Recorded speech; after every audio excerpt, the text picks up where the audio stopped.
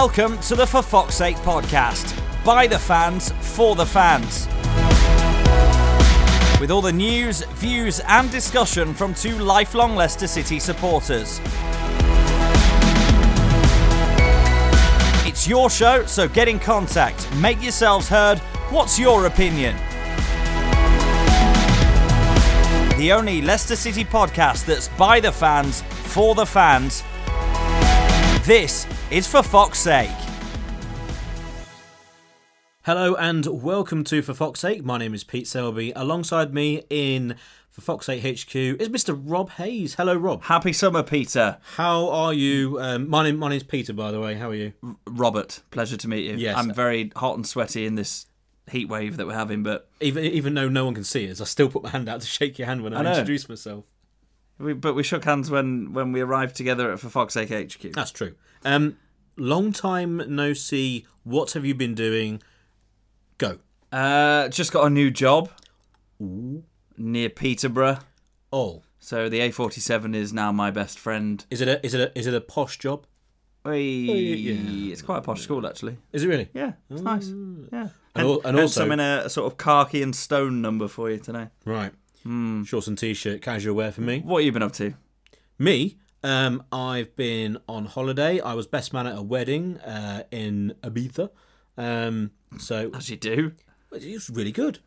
Good. Nice area. It wasn't San Antonio. It wasn't anything like that. It was Classy Ibiza. It was classy. It was classy. And you've recently become a fully fledged real life freelance broadcaster of the real world. I am now my own boss. I have decided to leave the paid ranks of being chained by the big firms. I am now my own boss. You're a free spirit, I've Selby. set my own firm up. So if anybody wants any voiceover work, any broadcasting work, any commentary work, Shameless plug. exactly, then I'm your man. You know how to get hold of me via this podcast or via somewhere else. And there we go. Don't you maybe use this podcast as a basis for my work? Yeah. If you've got a boss that needs a voiceover doing, and you're like, oh yeah, I know these two lads that do a podcast. Don't show them this. Yeah, we're going to use the one who speaks. See, look, I've lost my words then. I was going to say more terribly. We're going to use the one who speaks like this. Yeah, the one with the local lingo, the local twang, not the one who teaches down at the posh school in Peterborough. The one with the northwest Leicestershire accent. But anyway, that's what I've been doing. So I'm skint basically now. Good. So there we go. You'll have to get some bookings in. Hence the shameless plug within 2 minutes of our first podcast in a while. Exactly, and hence the fact that I've got nothing to do apart from prepare for this podcast. Isn't it miserable now the World Cup's over?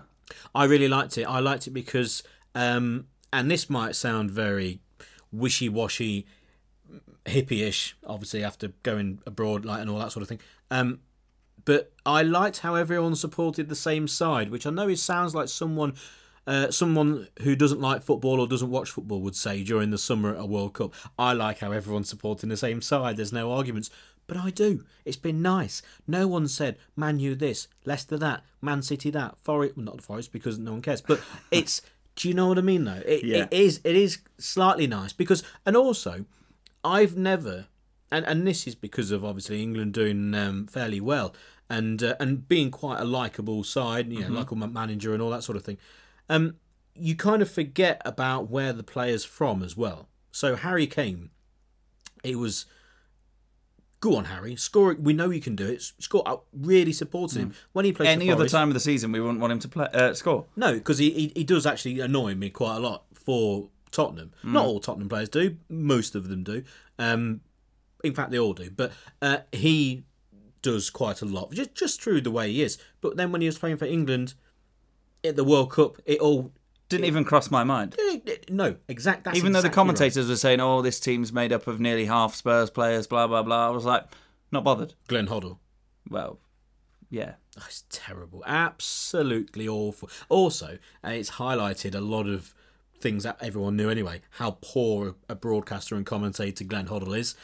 Also, Mark Lawrenson should be binned.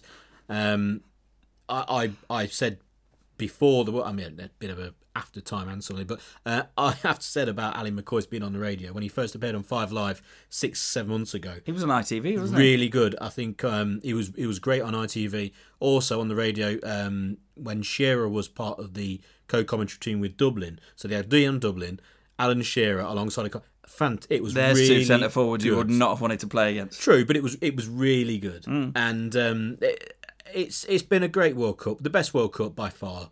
It really has been. Chris Waddle. Waddle's always good value. Him, who was he? When he was shouting at Manuel Neuer because he was playing left wing when Germany were about to exit the World Cup. He was going, "You're a goalkeeper playing on the left wing. You're a disgrace." I was just like, "What are you doing?" I didn't know Chris Waddle was from Dorset. That mate, honestly, I didn't even know where he was from. He didn't know where he was from when he was doing that. Hang on, let's just go back to the accent. He lost it. Let's just go back to that. That was incredible. Did you enjoy it? I'm not. I'm quite worried halfway through. Did you enjoy it for the wrong reasons? I enjoyed it at the start, and then I got concerned for your health. Anyway, no, it's been a brilliant World Cup. There's some of the games were fantastic. I watched a lot of them when I was away. I saw Germany get knocked out in the airport on the way back, and the whole place went mad. The place I was staying was full of Germans, so when they lost their first game, that was really good. The whole thing was fantastic, and it was a shame with England they didn't get through to the final, but never mind. Everyone just had basically 3 or 4 weeks of bloody good football in England doing well. We enjoyed a major tournament for the first time. Well, first time I can ever remember enjoying one, because Italian 90 was the year I was born. First tournament I can remember is Euro 96. Well, vaguely. Italian 90, if you're sticking with World Cups, the problem with Italian 90 is that everyone looks at it through rose-tinted spectacles of Pavarotti and the images of Italian goal scorers running away, going, shouting this, that, and the other. Was it Toto Schillaci and all that sort of thing? But the actual, and obviously England with Platt's goal, Gazza's tears, and the penalty shootout. But you have to remember that the actual World Cup was pretty poor. Was it? It really was quite poor. So this was the best World Cup. I thought France '98 was my best before this one. But this one blows everything out the water. The vast majority of games were very, very good. Lots of great goals. England doing well. And also, I suppose we better, after half an hour of recording, we better go back to Leicester and obviously Maguire and Vardy. It's a shame about Vardy's injury. Maguire, it makes me laugh with Maguire. I don't know about you, but everyone's going on about him, and we know how much of a goal can cover up a performance. But like with Dele Alli, for instance, against Sweden, who he was terrible, but he scored the second goal. The whole tournament. Yeah, but he scored the second goal, so everyone said he had a good game when he didn't. But with Harry Maguire, I'm not saying he didn't play very well, but I thought he played well because he played how he does for Leicester. Mm-hmm. And it wasn't any surprise for me, but for a lot of people, it turns out it was a bit of a surprise. Yeah, carrying the ball 20, 30 yards and then happy to offload it at the very last second, whereas a lot of centre-backs, most centre-backs that have ever worn a Leicester shirt, are get rid of it and then deal with the repercussions after. I saw Rio Ferdinand was talking about it quite a lot on BBC, and he said that Sven-Göran Eriksson said to him, if you're in your own half, you get rid of that ball, and Rio Ferdinand was like, I am one of the greatest ball-playing centre-backs of my generation. That's how I play. That's what sets me apart at a higher level than most of the centre-backs in the Premier League. I want to play out from the back. And Sven went, if you try and play out from the back, I'll drop you. Yeah. Southgate went, we'll play 3 at the back. All 3 of you comfortable on the ball. Off you go. And look, Harry Maguire was playing left side of the 3. He would often be further forward than Ashley Young. And for me, most of the time, apart from a cross into the box, I'd rather have Maguire on the ball than Ashley Young. Yeah, he played very well, and as I mentioned, obviously, it's a shame with Vardy, but England overall played well. For the team that they've got, they're no great shakes, really. If you look at that side, they've got 1 or 2 good players, and it's something to build on. It was interesting with his quotes and trying to dovetail back to Leicester, really, but Southgate afterwards, who mentioned about players coming through, the likes of Winks in midfield, who I thought we really could have done with, really, someone to put the foot on the ball, and also players who weren't there, and then some youngsters coming through, and he mentioned Maddison as well. He mentioned it'll be interesting to see what his step up is like to the Premier League after a brilliant season last year. for Norwich, and I think everyone really, unless you knew him or unless you was at his previous club or followed that kind of level of football, I had no idea who he was until midway through last season, where all of a sudden someone's pinging it in from distance, and now he's going to be wearing a blue shirt. So it's all good for England really in the future, and also their first game back will be at the King Power. Yeah, Switzerland, isn't it? Switzerland at the King Power sometime in September, 22nd, 23rd, along that line, something like that. So that would be great, because did you go to the first game? Was it 2003 around then? Joe Cole scored, I remember. No, I didn't. I know Heskey had the armband for a bit. I was there, and he had the armband for a bit, which was nice. Obviously, in his hometown and everything. So, yeah, that's a great occasion for the club and for the fans and for the city, especially after what's happened, obviously, with the World Cup. But it's also recognition that that Leicester are an not established Premier League club. Should really stop saying that now, because obviously former winners we are. But the stature of the club, that could have easily been at Newcastle or Sunderland even, or wherever, in terms of a huge ground. But no, they've gone with a ground that is similar to many around the country, but they've gone with Leicester. And it's a kudos to the club. Yeah, I think so. Question before we move on from the World Cup, because it doesn't really apply to Jamie Vardy. Did Harry Maguire play too well? Because in our podcast before the World Cup, we said we hope Maguire and Vardy play a lot for England and play well, but not too well. Because there is talk now of Harry Maguire being linked with Manchester United. Easy talk. There's that headline grabber Mahrez story about Maguire deserves to play at a higher level. Nonsense story. Obviously, is taken slightly out of context. Massively out of context. But I don't think there's a problem. Do we expect Maguire to stay? Yeah, easily. I can't see him moving unless someone comes in with a massive offer, an offer that is out of desperation. Let's say other targets that have been earmarked for a while, they all fall through, and all of a sudden they go for Maguire and say, here's 70, 80 million pounds, and all of a sudden and they offer Maguire 200 grand a week, and Maguire goes, look, I'm sorry, I can't turn this down. I think it'd have to be Maguire. Oh yeah, giving Maguire an offer he can't refuse, because I don't think Leicester would accept anything for Maguire. No, we don't need the cash. But it would still make us a selling club. And we've already sold one of our best assets this summer in Mahrez, who we'll come on to as and when we get time in this podcast. But that was expected to happen. If someone goes to a World Cup, plays well, and Leicester sell him, it doesn't send the right message to the size of the club that we want to be and the kind of club that we want to be. So I think it has to be an offer that tempts Maguire more than it tempts the owners. Yeah, if Man United, I'm going to use Man United as an example, they come in with a bid that's acceptable by Leicester in terms of being a substantial enough amount where if Maguire turns around and says, I want to go, then they'll say, okay, and accept that money. Because obviously then if they get into a negotiation war with the club and it all falls through, then we've got another Mahrez on our hands. But it would have to be Maguire's instigation of that. I don't think he'll do that unless a massive bid comes in, which of course none of us know if it will do or not. I'm under no impression that he'll leave. I don't think there's any need to, but again, who knows? You don't know what can happen, but I'm delighted for him. And another thing as well, that I think there's a lot of and hopefully there'll be a lot of supporters of clubs away from who are part of the big 4 or 5 clubs in the country, maybe 6 if you include, say, Arsenal in there as well, who maybe look down on players like Maguire, look down on a signing for a club like Leicester when they sign Maguire for 17 million and go, hang on, how much money are you paying for him? Well, that was a question that people asked, wasn't it? But you're buying a whole centre-back for that much. Well, yeah, but for Leicester fans, when he was bought, we looked at the positive straight away and said, look, this is a sort of player who kind of fits the mould. He is almost like an old-fashioned type big defender. Yes, we know he can play, but he fits the sort of player that Leicester buy.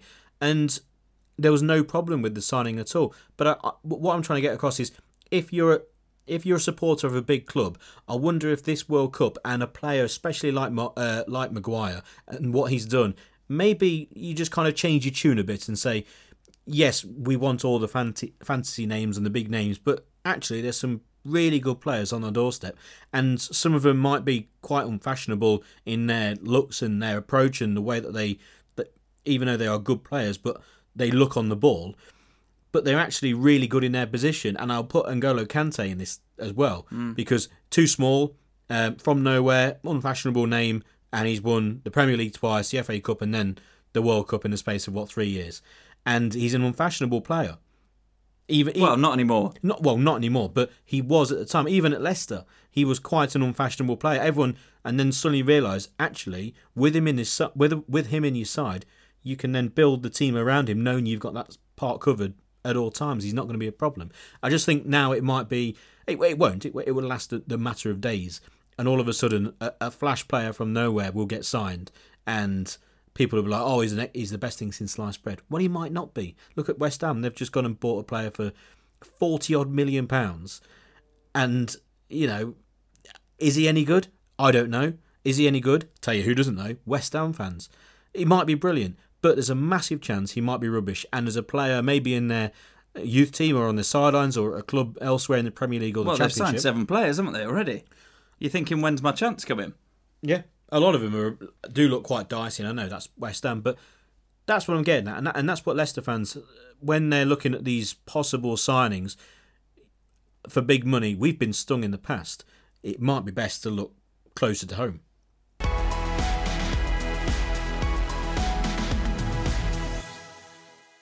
So a name we've mentioned briefly, almost kind of not wanting to believe it, but it has happened.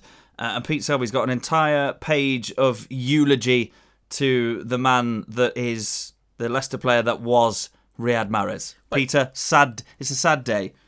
Well, it's a sad day. But a happy day. Yeah, I mean, it was always going to happen. So, and I think it's the right time. It feels like the right time. And a lot of things have been written and spoken about Mahrez over the last 4 years or however long he's been at the club, 4.5 years. But especially since he left, a lot of people have said it feels like it was the right time and the right move. Now we can debate about the price.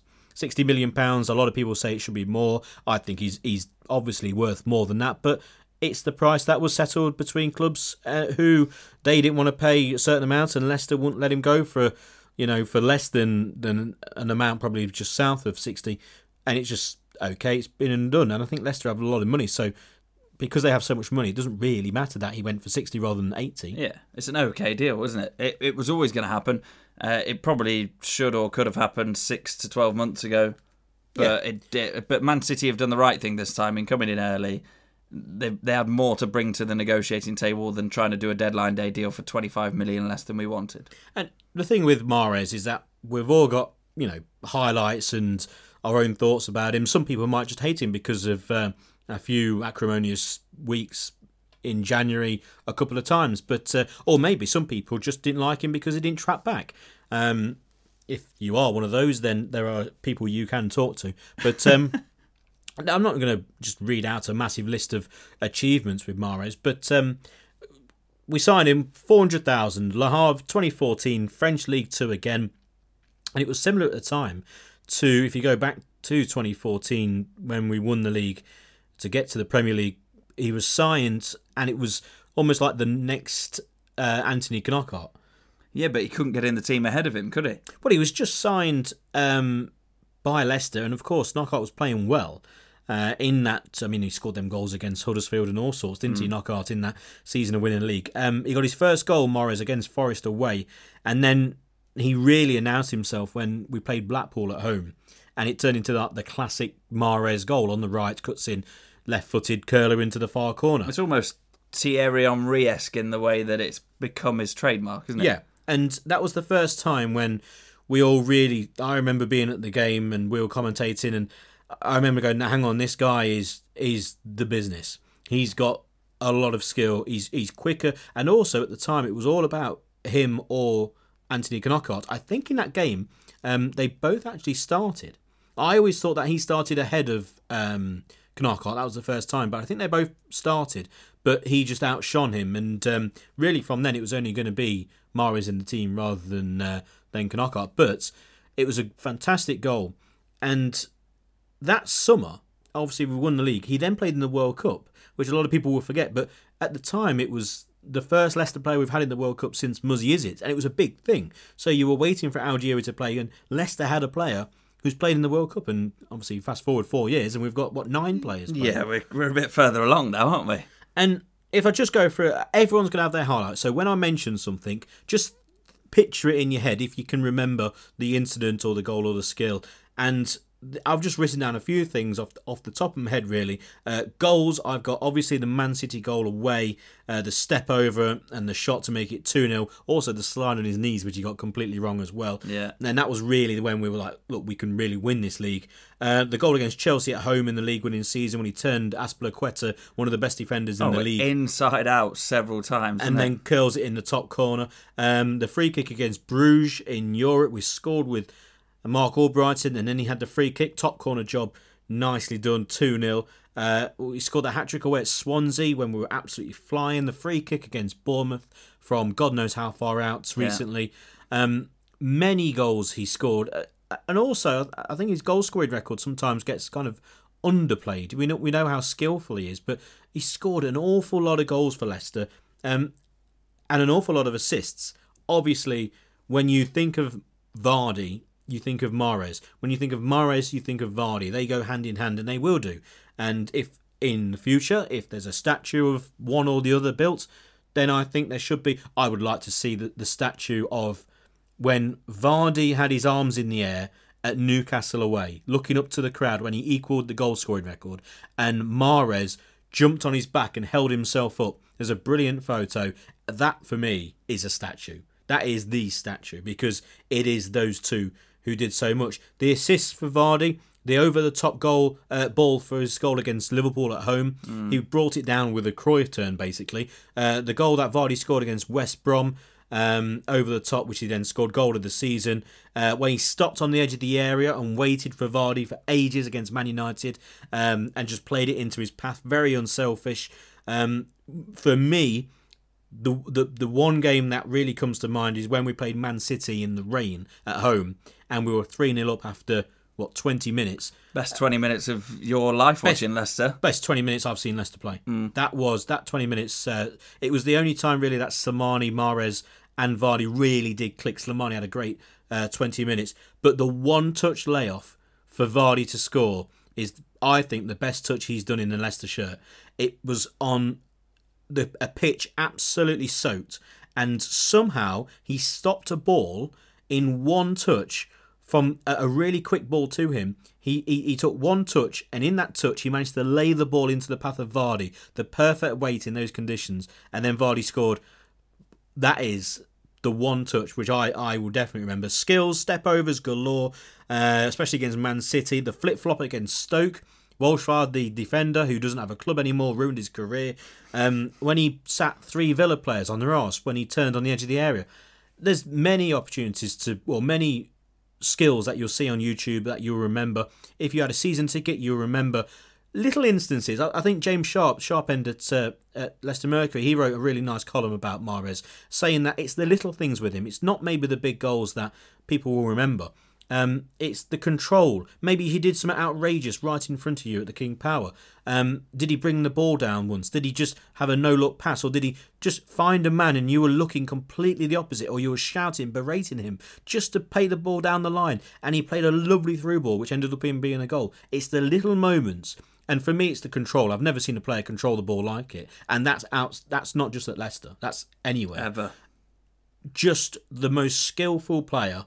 And if in terms of being the best player, you can argue, but if skill equals best, then he is. He's the most skillful player that Leicester have ever had, one of the best players they've ever had by a mile, and it was just fantastic that he was a Leicester player.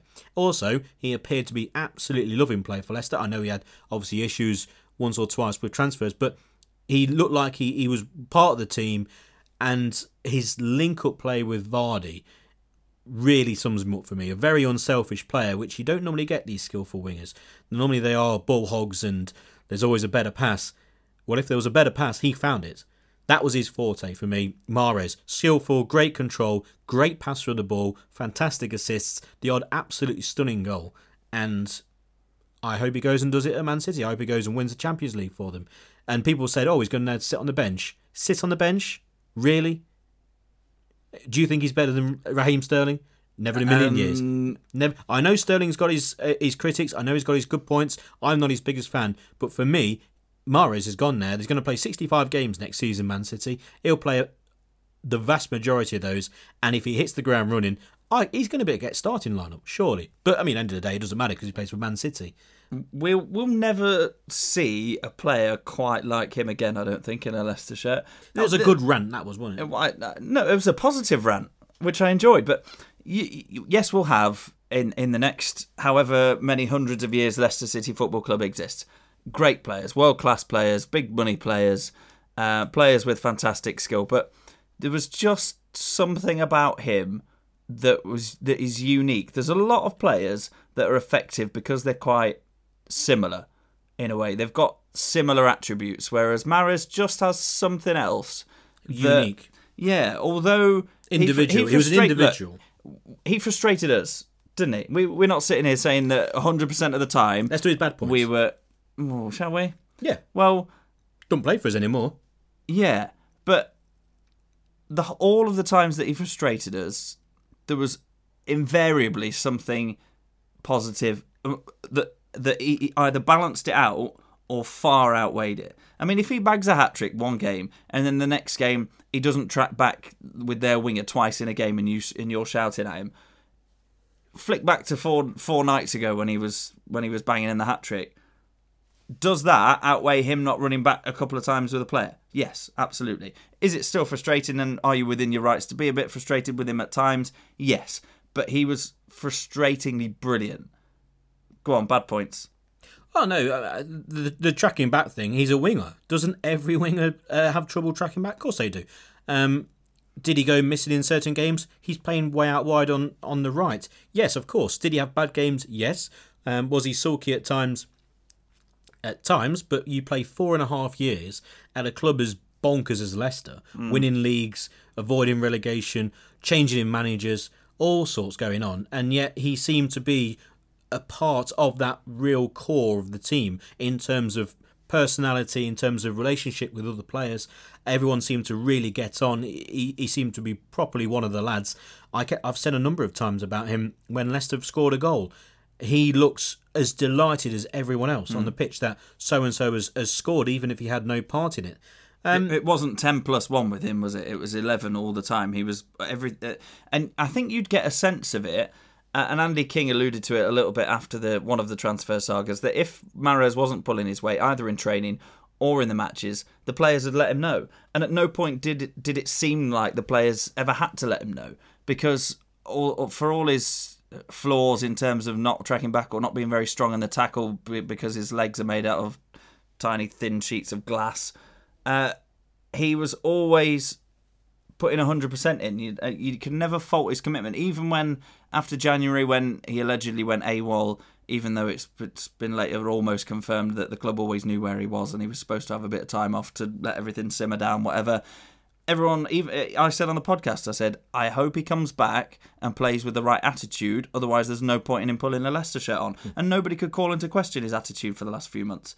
There was so much else going on with Claude Puel tinkering here and there, and reports of another player and revolt and stuff, but at no point did I look at Mahrez on that pitch, and at no point did the other players look at Mahrez on that pitch and think, he's not putting his shift in, he's not grafting for us. No, and it might sound, when we're talking about Maguire, etc. By the way, them quotes recently, we were talking off air beforehand, and it was a very leading question asked by a journalist. Does Harry Maguire deserve to be playing at a high level? And Mahrez's answer, he basically repeated the question, going, well, yes, he deserves to be playing at the top level. He's good enough to play, and but then he's at a really good club at Leicester, and they've got the really good club.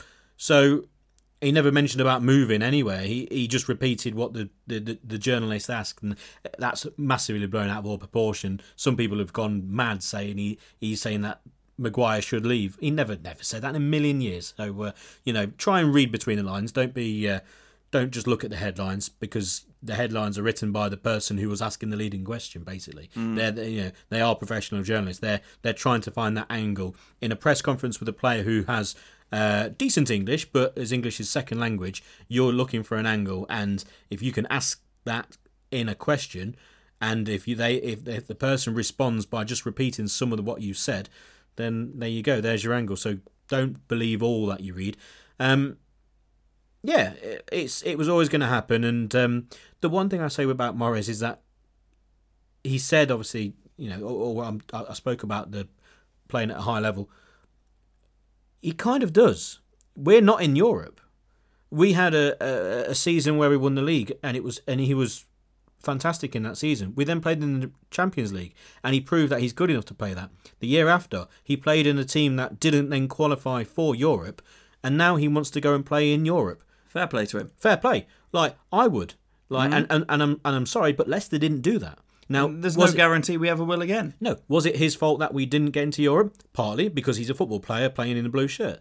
But we did not qualify for Europe. Okay? So, if he really wants to play in Europe, which I don't blame him at being 27 years old after having one season in the Champions League, then okay, he wants to go and play somewhere else. And it'll be interesting to see what reception he gets. I think he'll get a decent reception at the King Power. I hope so. I think he will. But that's Mahrez. I mean, we can't go on about him forever, but we've said when we won the league that every player who was based in that first team squad, when they leave, they will get a spot on this show, i.e. that we'll talk about them for a bit. Mahrez, obviously, we spoke for 20 minutes about, and we won't again, but Kante got one, Drinkwater got one. Yeah. Even Robert Huth got one. Yeah, Robert Huth got one. They all will get one, and obviously some more might leave sooner rather than later. And when we do another podcast, if 3 have left, then obviously we'll condense it a bit more. But with Mahrez, you're talking about one of the best players, if not the best player that's ever played for the club. And it'll be a delight to see him, especially in Europe. In Premier League, we know what he can do. But in Europe, I hope he goes and does really well. And actually, what I hope happens, and it won't, but he plays so well that he goes and plays for Barcelona. Yeah. That would be good, because I could just see him at Barcelona. He'd fit in, wouldn't he? Oh, he fits in. But who fits in at Leicester? Oh, honestly, this is why you're a freelance broadcaster these days. Let's go from the out. Well, just another mention on an out before we move on. Ben Hamer to Huddersfield. Cheers, Ben.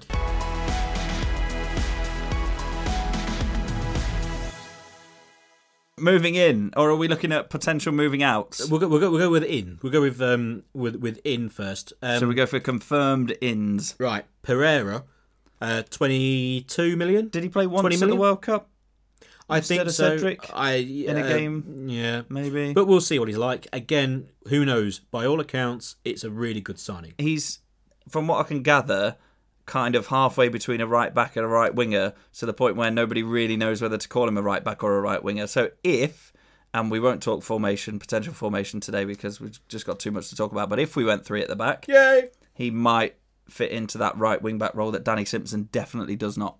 And also who would fit into 3 at the back is Johnny Evans. Ka-ching, 3 million. Let's not even think about what we paid his agent, because even if we had to pay his agent the same amount of money, still only spending 6 million on a man with that experience and quality of Johnny Evans is fine by me. I'd be amazed if we paid his agent the same fee. Well, there was rumours that was the stumbling block. I think it'd be more. Yeah, well, it was 4, wasn't it? The rumour. Yeah, I heard it was about 7 or 8 million we paid for him, but in total. Yeah, 3 went to the club, and the rest to his agent. That's crazy. And Maddison. Yeah, very excited by this one. 20 million for a lad who scored a lot and assisted a lot last season. He's played at youth level for England, and he was one mentioned by Southgate, as I said at the top of the show, as one who could progress into the England squad. Again, with him, who knows? You're buying a big talent, and he seemed quite lightweight, but then again, so did Mahrez. He seems to have a lot of skill, scores from all angles, free kick taker as well, which we don't really have, and looks a good player. Who knows? A bit of a flash Harry by looks of him as well. Well, who cares? You've got to have a bit of swag about you. I'm not saying it's a bad thing. If you're an attacking midfielder, and Puel's has a few fearless ones at his disposal when you can get Demarai Gray's head right. But Fousseni Diabate, different player in many aspects to Maddison, more about pace rather than finesse at the moment, at least. But he's a bit of a flash Harry as well, isn't he? Diamond earrings, hair whatever colour he wants, swaggers into the place. You have him and Maddison in quite a fluid forward system. Just say, off you go and play how you want to play.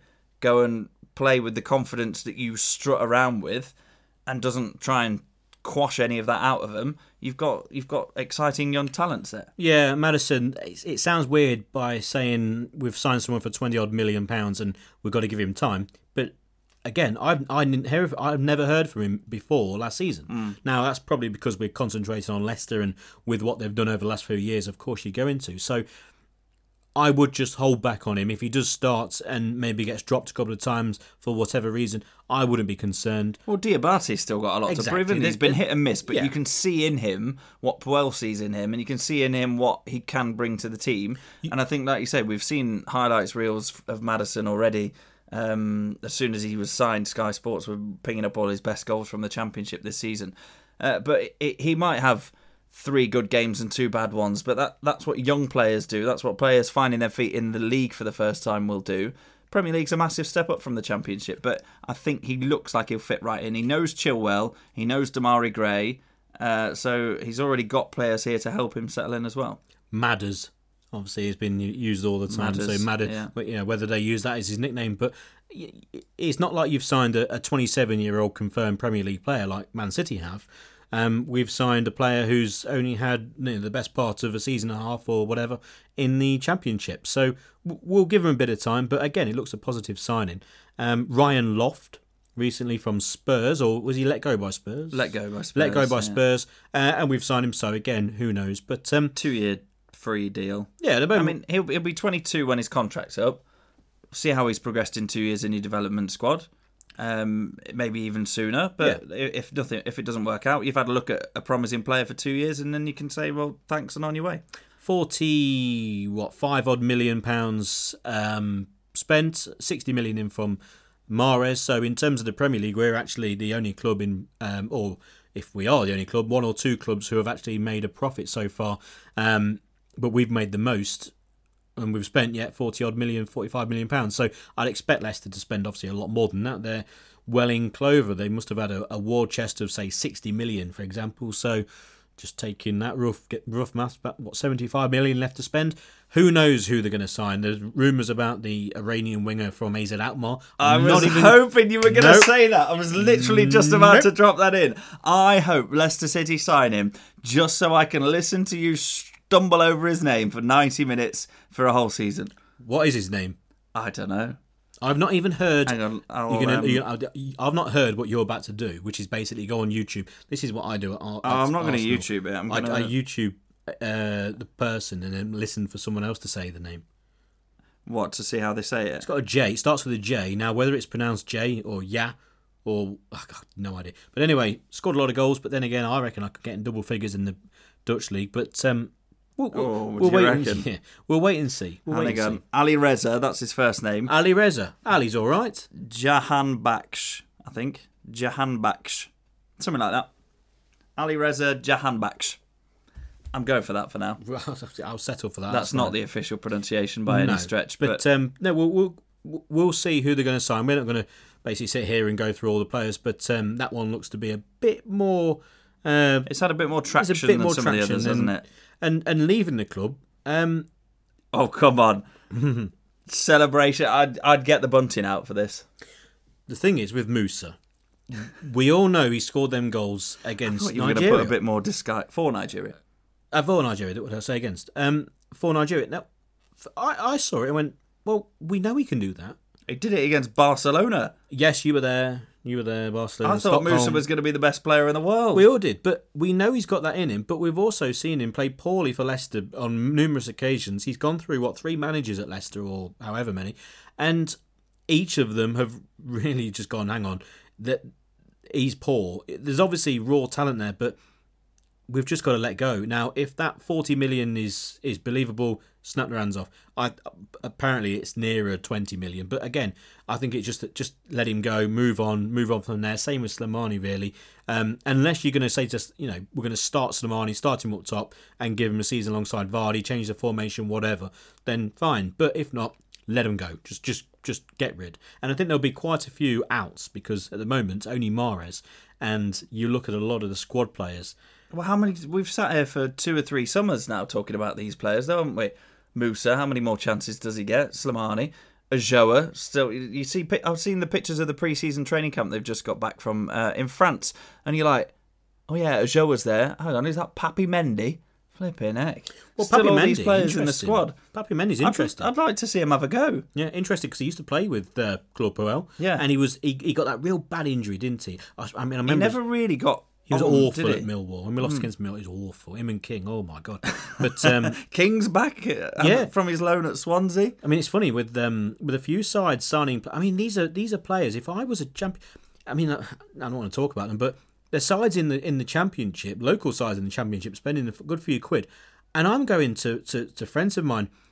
There's a lot of players at Leicester, a lot of midfield. Like if I all of a sudden took over at a decent championship club, I'll be, local one, I'll be knocking on the door saying, "Can we have May James? Can we have Andy King?" You know, these are the players. And think what a player like a manager like Frank Lampard could do for a player like Andy King. Very similar in terms of goal scoring records from midfield, late arrivals into the box, that kind of thing. He could probably thrive under him. Someone like I know Albrighton. You know, he's been playing. I could see his maybe next season being less involved in terms of the first team, but someone like him, you know, if you're going to say, look, you've got a guaranteed starting spot on this side.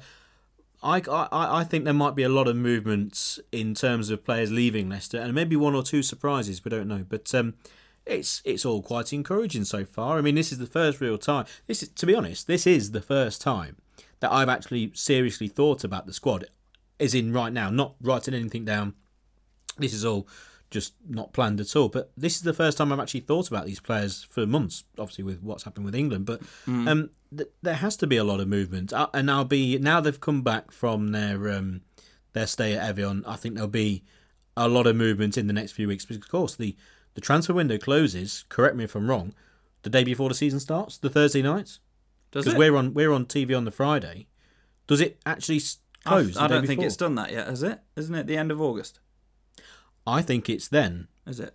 But as you carry on this conversation, I will check. Well, I was just Googling something else because it's another name that we're going to have to learn how to say. A bit of a change in the backroom staff, which I wanted to run past you. Yeah. One of the things that we've missed off of our list. Hulk Hogan's been let go, hasn't he? He has, yeah. Now, Michael Appleton was brought in by Craig Shakespeare from a managerial job at Oxford to become assistant manager, obviously at 2 divisions higher in the Premier League. Was caretaker for a handful of games in the sort of changeover period, and seemed to be well respected within the camp, and was kind of apart from Mike Stowell, who's been at the club forever, and although he didn't work with Shakespeare for that longer period, I think they worked together previously at West Brom, something like that, but Michael Appleton was kind of like the last, not clinger on, but the last one that wasn't necessarily a Claude Puel appointment. So I'm not surprised to see him go, to be perfectly honest with you. I think he's done a very good job for us as both an assistant and as a caretaker. But I'm not surprised that Claude Puel has made that change. I just wonder if bringing in Jacques Bonnevet... Who?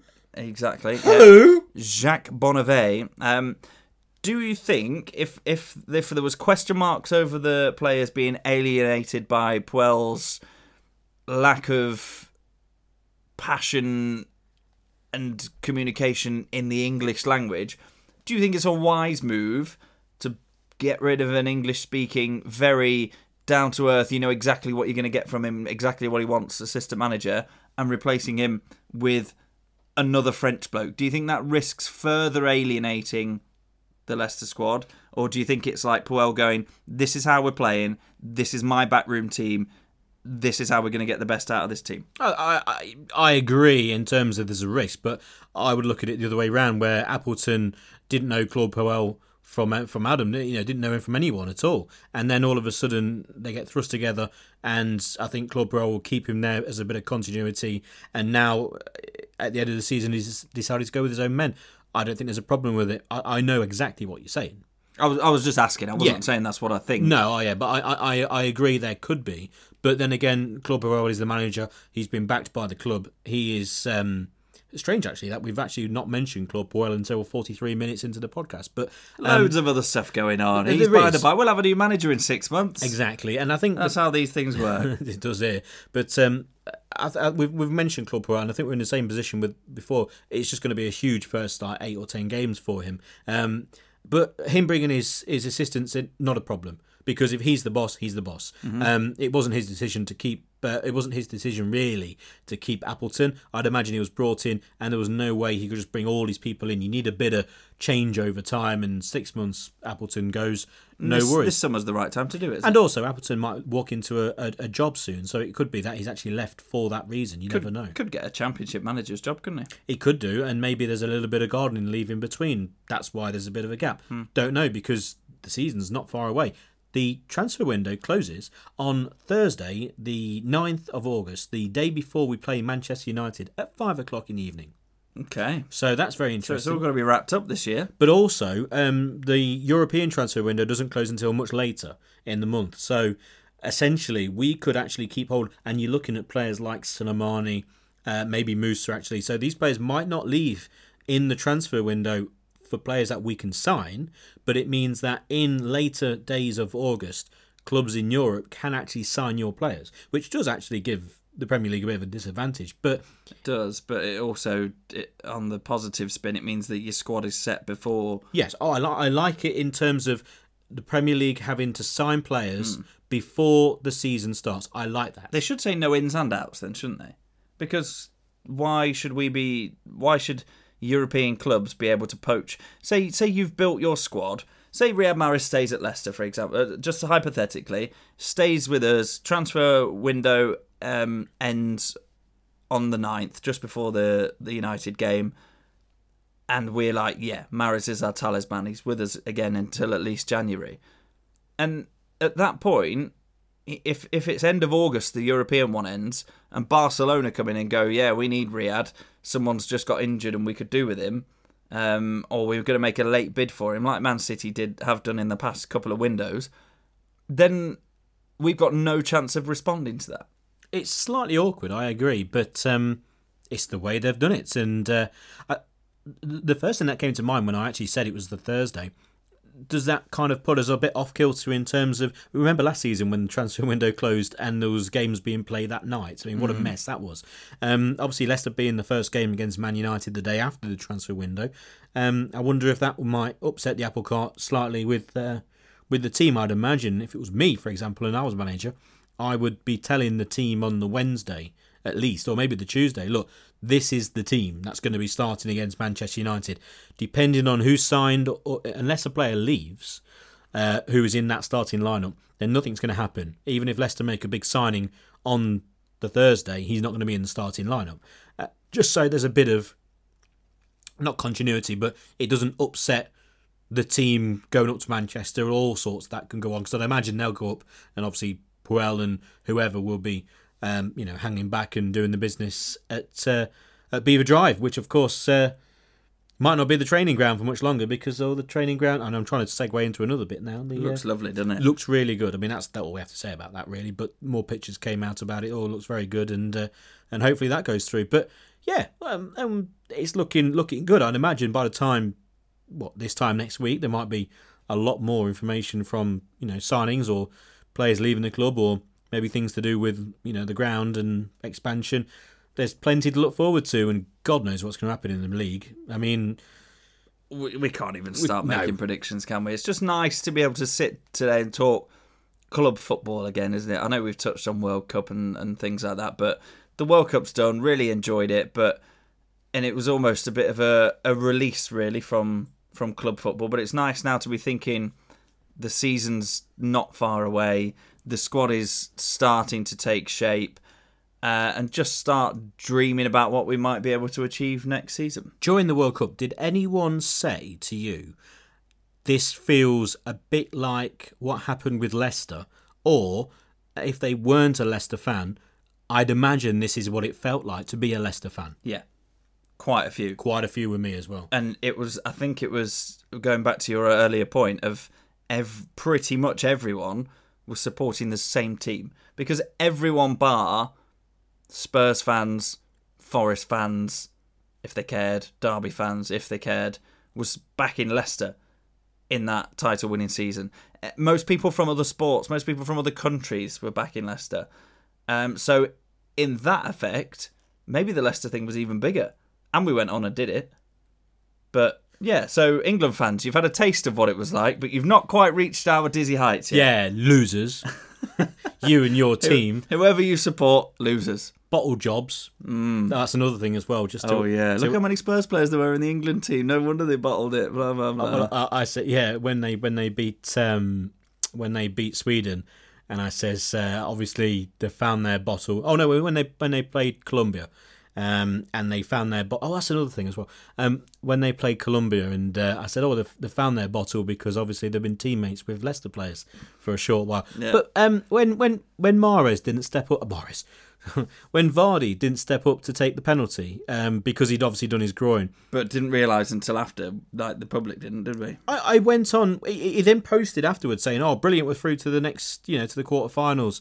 And I looked at his Twitter feed, and the replies he got were unbelievable. Where were you? You were like, didn't you see him running to the celebrations with his hand pretty much on his crotch, ouch, my groin? At the time, I didn't. But my first thing wasn't.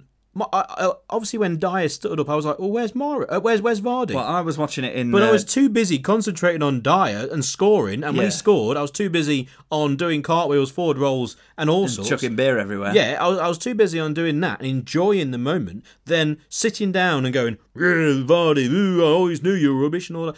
But like, who does that? And then later on, when I saw it, I went, "Oh, I wonder what." And then obviously it came out that he got the injury and all that. And I went, oh, okay, fine. Yeah, the news came out quite quickly. Bizarre. Didn't it? Some people are really odd. Very odd. I wondered, but I didn't think... Well, obviously we're Leicester fans, so I wouldn't do it anyway. But I didn't think to start slating him. But I watched it in the distillery in Leicester, and there was hundreds and hundreds of people when it was England's fifth penalty going, Vardy, Vardy, Vardy, really? Vardy. And then the camera pans and it's Eric Dyer, and everyone went, eh? That's brilliant. What? And the penalty wasn't great, was it? I mean, it went in, so it's a good penalty. Yeah. But honestly, do you think Vardy would have scored it? Yeah, he would have smashed it as hard as he can. But would he have scored it? I hope he... I bet he'd have smashed it so hard he'd have taken the Colombian goalkeeper back through the goal with it. It's a bit of a shame, because if he did score, then if that's the only thing... Let's say he was injured... That'd be the finale for his film. Exactly. If he was injured, that would be a bit of a shame. If it was injured and he still stood up and he just scored it, it hit the post, hit the goalie in the face and went in. It went in somehow. He would have then been a national hero like Maguire was for 3 or 4 days. You can understand him not taking the risk, though. I think it's a very brave decision. I do. Oh, not brave decision. Selfless decision. It is. I'd like to know, and this will come out in books that are written in the future. I'd love to know whose decision it was, because I tell you right now, Vardy, I'd put good money on Vardy going, I'm taking the penalty as he's having treatment, and then Southgate comes over and goes, "You're sorry, mate, you can't because you can't walk." And him going, no, I'm fine, I'll take it. I can't believe that Vardy. I don't think he'd turn it down. I don't think he turned it down. I believe that obviously the coaching staff said no, but the one thing is when we won it, only 5 minutes afterwards, I did get a message going about Vardy bottling it, and I went, and my response was, is that the first thing that you thought of after England have just won a penalty shootout at a World Cup finals? If so, sort yourself out. Yeah, was it your former housemate, the Spurs fan? No, it wasn't actually. It wasn't. Actually. You do surprise me. I'll try and find it. I don't think it was him. I think it was someone else. But yeah, but if that's the first thing in your mind, you've got to be thinking, come on. Your first thing in your mind's got to be, oh my goodness me, we've won a World Cup penalty shootout for the first time ever. Let's go a bit mental. That was my first thought. And then afterwards I was like, oh, I wonder why Vardy didn't take one. And then it all kind of, the dust settled in the hours that followed when all the press conferences had happened and stuff. But to have that as your first thought, or one of your first thoughts, enough of a thought to tweet to Vardy or to text you or something is... I can't find it, really, to be fair. But yeah, it generally was. And I couldn't believe it. It was really funny. But... yeah, that's basically that's how it worked. I can't find it anyway. Yeah, there we are. That's the end of the podcast. What are we? I came around quite quickly. Yeah, it did. Anyway, I don't know when we're going to do the next one. Before I go on holiday. Really, when do you do that? Next Friday. Oh, right. Well, it depends. If anything happens, then yeah. But if not, then maybe not. We'll see. We'll see. We'll see. I might get a word with the Anfield boys on Thursday. That's a good point. I could do that. Yeah, you could. Anfield wrap, bit of filming down the old King Power with them. Whatever we'll do, I don't know what we're doing, but yeah, I'll take the recorder and get their viewpoint because I've been on theirs for a while and they're big supporters of Leicester in terms of obviously being Liverpool fans, but they really do like Leicester, and they always said about they what they like, and this is a viewpoint I have on many clubs. When Leicester are the Super Sunday team on Sky or the Monday Night Football, they go yes because it's gonna they enjoy watching Leicester. Obviously now Morris is not there, they probably won't say that, but no, we got Maddison, Diabate, Gray. I'll see what the viewpoint is from. Yeah, it'd be good to know from football fans of other clubs. Well, from the Anfield Rap lads, who you have to say they're the biggest podcast to do with a football club in, I want to say, Europe. Yeah, probably. Yeah, they've got their own radio station from it, so there must be. But I'll see what they have to say. If I obviously remember to take the equipment and stuff. But apart from that, that's about it for Fox's sake. What is it, episode 91? So we're approaching that 100 mark. Yeah, so keep thinking of your ideas, what we might be able to do for the 100th one. I'll try and remember how you can get hold of us. Talk of sitting in a pub, isn't there? Well, hopefully. That could go badly. Could go really well. Now, to contact us, for fox8podcast@gmail.com is the email address. If you go onto Twitter and type in FFSpod for Fox8 Podcast, then you'll find us on Twitter. That's the best place, really. You can send us a direct message or just follow us there. We're on Facebook as well. Type in for Fox8 Podcast, and then you can click on us, and there you can like us, and it means that you get all the latest. And the best way to listen to the podcast, I don't know how you're listening to this, maybe it's through SoundCloud, maybe it's through links, however, but the best place and best thing to do is if you have a mobile phone and it has podcast on there. So if you have a fruit-based phone, basically if you have got an iPhone, on the front of it, it says podcasts. And if you click on there, you can then type it in and click subscribe. I.e., if you've got a mobile, if you've got a laptop or whatever, go on iTunes. We are on iTunes as well. So click on that. And then type in for Fox8 Podcast and make sure you click subscribe, and it means you'll get every single episode as soon as Rob uploads them. And if you want to rate and review us, which I hear a lot of podcasts saying, then you can do, because it'll be nice. And if you need anything doing, then basically give me a bell, because I could do with the work. Not like painting or anything, you know what I mean? But yeah, it'd be useless at that. I've seen the state of your house. It's all right. Anyway, the garden's superb. We'll have to have if we've still got this nice weather, we'll have to have another garden episode. Oh, that was good, that was, wasn't it? Yeah.